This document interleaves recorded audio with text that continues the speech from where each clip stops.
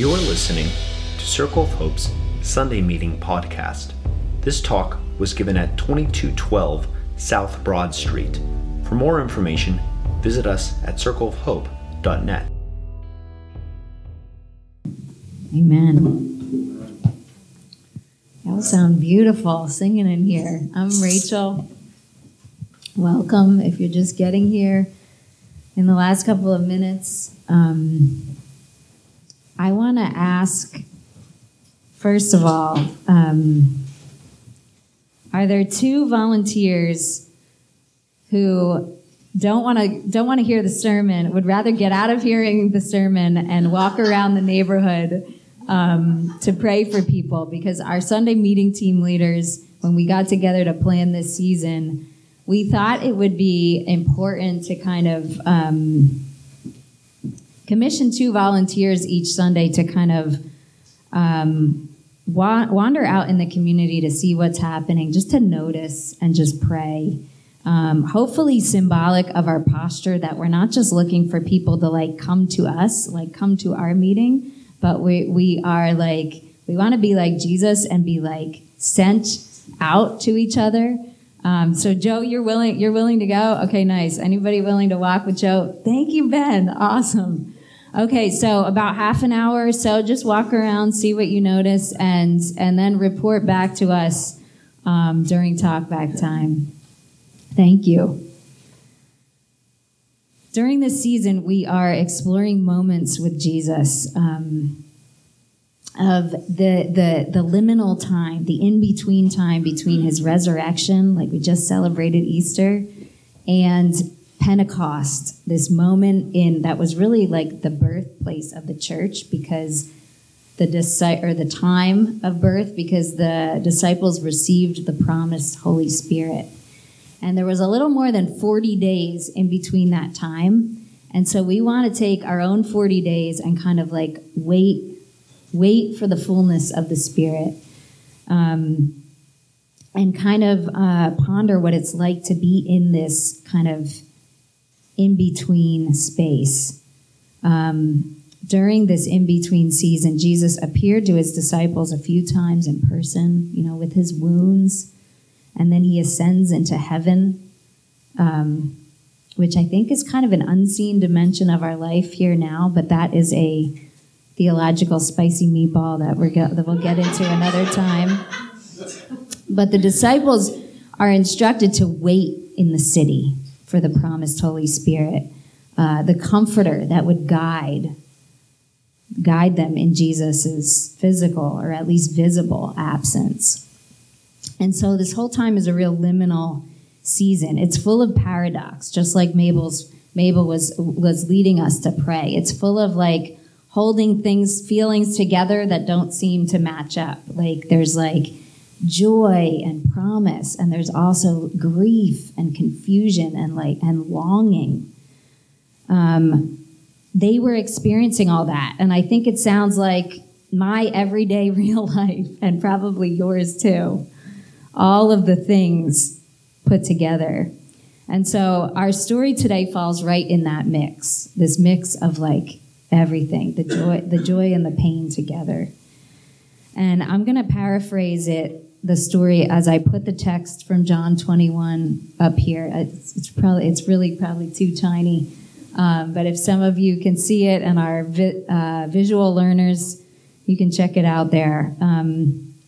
The context, again, is that the disciples are trying to process this roller coaster of emotions around Jesus's, crucifixion and then his resurrection that only some of them have seen. And so they don't really know where he is now. He's like walking through walls sometimes, appearing and then disappearing. And they're not really sure what to do with their lives. And so they go back to fish. Probably, a lot of them were fishermen before. They go back to their old life. Probably either because they were just hungry, it might have been that practical, or because they were looking for a sense of normalcy, whatever that is.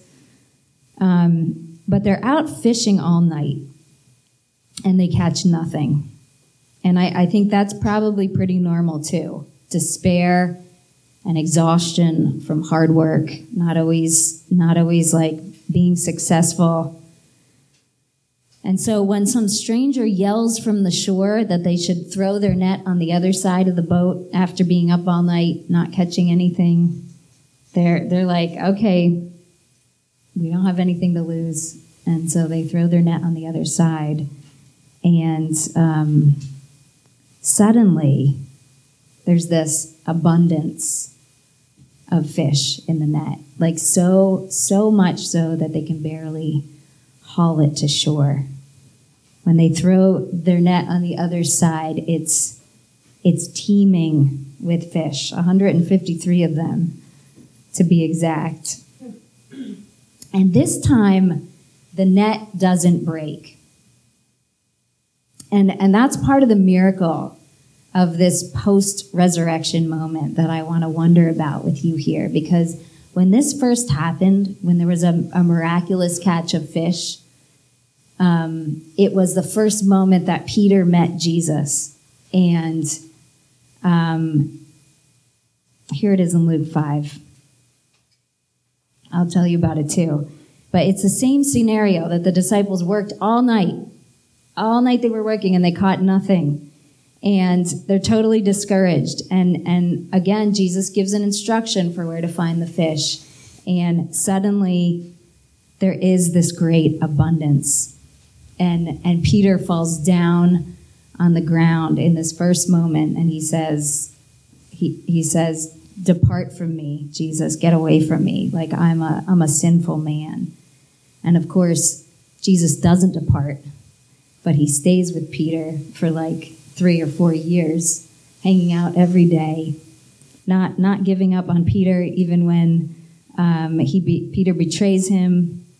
You know, Jesus stays through all the quirks and failures, loving Peter in all of his humanity until Peter begins to change so thoroughly that when Jesus shows up on shore after his resurrection, Peter's like, in the first story I showed you, Peter's like jumping out of the boat to get to Jesus. He's not like holding back in shame anymore. He is like running toward Jesus in this moment of trust. And the net doesn't break. The net doesn't break after the resurrection. And I think there's a connection here that is not dependent on Peter's reaction at all. I think it's this spiritual principle about resurrection life that Jesus is trying to tell us. I think it means something that the net doesn't break after Jesus rises from the dead. It's something about Jesus holding all the things together, like Mabel's, like the last slide of your prayer, Mabel. Holding it can be held all together in Christ. I think Jesus is calling them into a new reality of abundance and promise by his Spirit. Jesus is trying to show them that he can hold it all together. The joy and the sorrow, the grief and the confusion, along with the promise. I think he's trying to show them that there's this new quality of life just below the surface. Below the surface of our failure and loss and confusion even.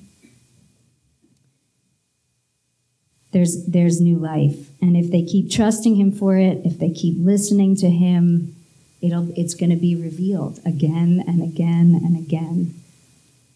I think Jesus is essentially trying to show them they're going to be okay. The net is holding together. They're going to be okay no matter what happens. And they're going to be more than okay if they're humble enough to keep listening to him through the Spirit that he's going to provide for them beyond what they think is possible. Like this net was not made to hold this many fish, but suddenly it's holding. And I think Jesus was saying, I'll not only provide for your basic needs, I'm going to give you more to share. Claire tests this out all the time. It's true. just below the surface of your grief and loss and confusion, there's this abundance in our togetherness. Togetherness with God, togetherness with each other.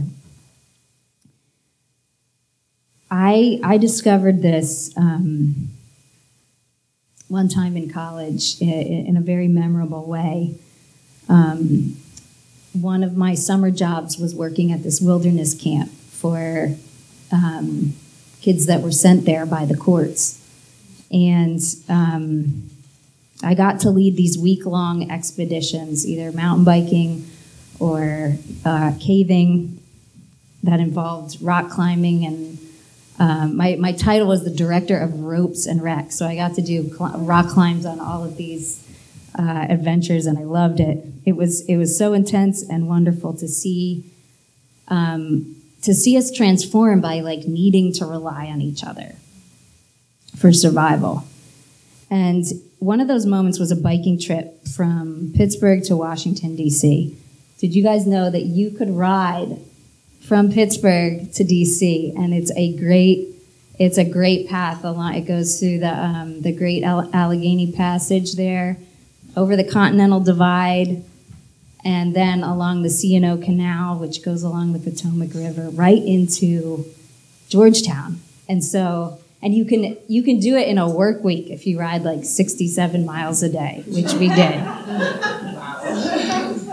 And it's so amazing to like ride into Georgetown, this like fancy college town when you're just like all muddy and disgusting, and the college kids are looking at you like, who are you?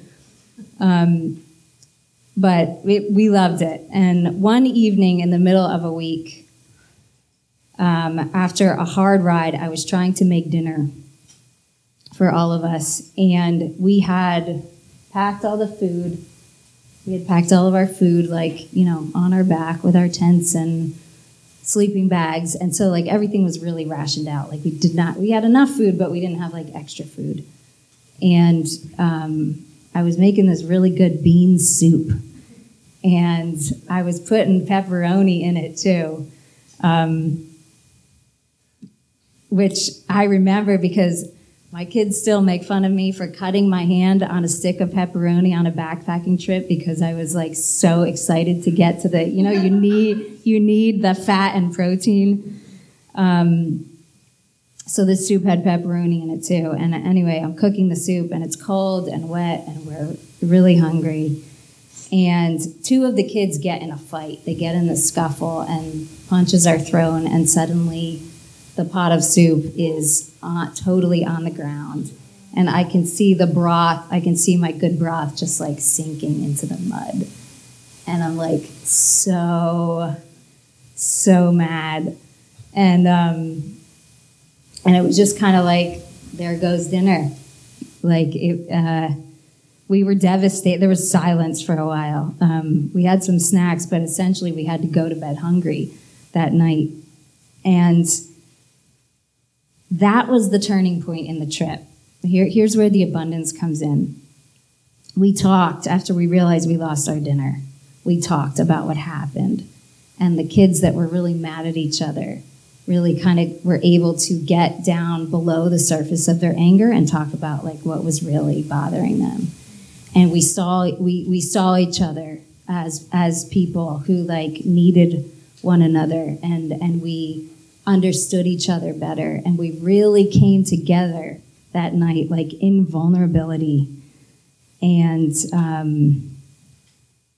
it was beautiful. Like, I never would have guessed it, but that event was actually like the catch of fish underneath the surface of our challenges that week. Like, it made the week worthwhile because we came together so deeply as people, not just to get out of the woods and make it to DC, but to like become friends and to heal, to see the humanity in each other.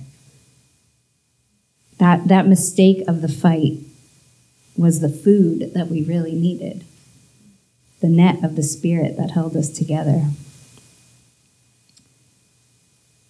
And so this togetherness, this partnership with God, I think is what this story is really all about. When Jesus calls them to the beach for breakfast after this miraculous catch of fish, it's another like meal outside on the charcoal, and he already has some fish cooking there, but he says, bring the stuff that you guys caught too. And so they have this it's a potluck meal, which I love, because Jesus could have provided all the food, but no, he wants their food too. And I think that shows that God wants us to show up with what we've got. God wants us to show up in this relationship with God's self and with each other, with our real selves and our gifts too. And that's what makes the party. Relying on God isn't just asking God to do everything for us. It's showing up knowing that like we're valuable. We have stuff to bring, and we're making the meal together. Relying on God is trusting him to show us where to fish or how to fish. Trusting him to multiply our efforts and keep the net from breaking. But it is also about hearing that invitation to sit down and have breakfast with the others, to bring what you've got. This partnership with the Spirit of God in them that is in creation is what Jesus really wanted them to see. This is probably my favorite image of this moment, because you see how the fish like flow from Jesus through them and like through the whole sky and through the whole sea. I think that's the power of the Spirit in partnership with us that yields the surprising abundance that we would not have seen before if we didn't need it. And I think that was Jesus' whole point, really. That's what he wanted to show us by like not allowing God to be some remote being, but an actual person, like showing up on the earth. Intimately calling us into partnership, into this partnership with all of creation, this whole ecosystem of life. I want to contrast that reality of partnership with God, this invitation to partnership with the economy and the systems of the world for a minute, because this is the invitation, but we know we see a lot of different kind of pain around us. There's a really poignant scene in the movie Sorry to Bother You, which I highly recommend, where Danny Glover is explaining to Lakeith Stanfield how to use a white voice to climb the ladder out of his telemarketing job. And he says the white voice sounds like ease. The ease of having your basic needs met and not really needing to be bothered. And that's the voice that's going to help Lakeith's character, make the sales. Lakeith's character is a millennial, and he thinks that he can use his own voice, but Danny Glover is an older black man, and he knows that post-racial America is yet a myth, and we have not overcome these divisions and inequalities in our systems and biases yet. And so Lakeith's character has to choose between this really costly and isolating individual success and being part of a collective with the people he really loves and cares about to fight the system. And in the end, he realizes that those relationships are priceless, and that purpose is fulfilling. And in an interview about this scene, Danny Glover says that the community in real life, he said this, the community must become larger than the individual in order to find our humanity again. He's preaching Jesus. The community must become larger than the individual in order to find our humanity again. I think that's exactly what Jesus came to empower and to make possible. And this is liberation theology. We are going to get into more of liberation theology this year. That community in Christ, that working together at Jesus's direction foments abundance and defies hierarchies and oppressive systems of the world. It only really benefit a select few. We talked about Taekwon Atkinson's case last week, and a third grade teacher in our congregation told her kids, and they wrote these beautiful cards and pictures that are helping the case gain some visibility. So just like Danny Glover is saying, the community must become larger than the individual in order to foment justice and salvation that speaks of the love of God. You know, the world teaches us to kind of stay on the surface. That the world teaches us that we don't need to be bothered, or that we shouldn't need to be bothered, but we all know that we do. And the world teaches us to stay on the surface of our worries and grief and confusion. Feeling alone, maybe even being alone, caught in these exhaustive cycles to like endlessly strive and work to feel worthy and to achieve things. It's a system that really like relies on our feelings of scarcity. But think about what's under the surface of that water in Jesus's economy. And so we're invited to listen to Jesus's voice, telling us where and how to look beneath the surface together. That's what we're working on together as a circle of hope, to find the abundance and provision that is in our togetherness. For me, I'm right now, this means like asking for help, relying on others in our community, instead of striving to be like the perfect mom or whatever. I think I need to be. It's in working together. It's in listening to those who experience oppression among us so that we can learn how to interrupt it instead of thinking we already know or giving up early. It's in sharing our money so that we can help pay for each other's counseling and groceries and bills when we lose jobs and other things. There's abundance in being a collective with Jesus.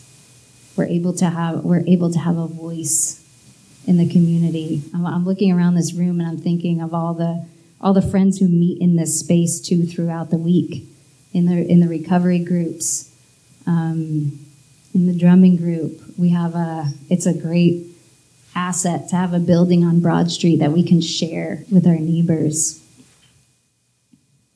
There's abundance in being a collective with Jesus. So let's pray together that we could be drawn into more abundance in our togetherness this year, to free us from the exhaustion and the empty promises of our culture and its divisions. Lord Jesus, help us to hear your voice above our worries that we're working for nothing or that there is no fish to catch. Help us to see how connected we are to you and to each other. Show us the abundance there and that the net isn't broken. Help us to trust you to feed us together under the surface of our worries and despair. I ask that you would continue to show up in surprising ways, like you did on the beach, showing us how to make a meal together that can feed the world. Or even just each other. Help us start with that. Help us start wherever we can. Show us the wonder of just being present to this resurrection life with you. Amen. Thanks for listening to Circle of Hope's Sunday Meeting Podcast. If you want to talk about it or get connected to a cell, you can find one under our Connect dropdown at circleofhope.net.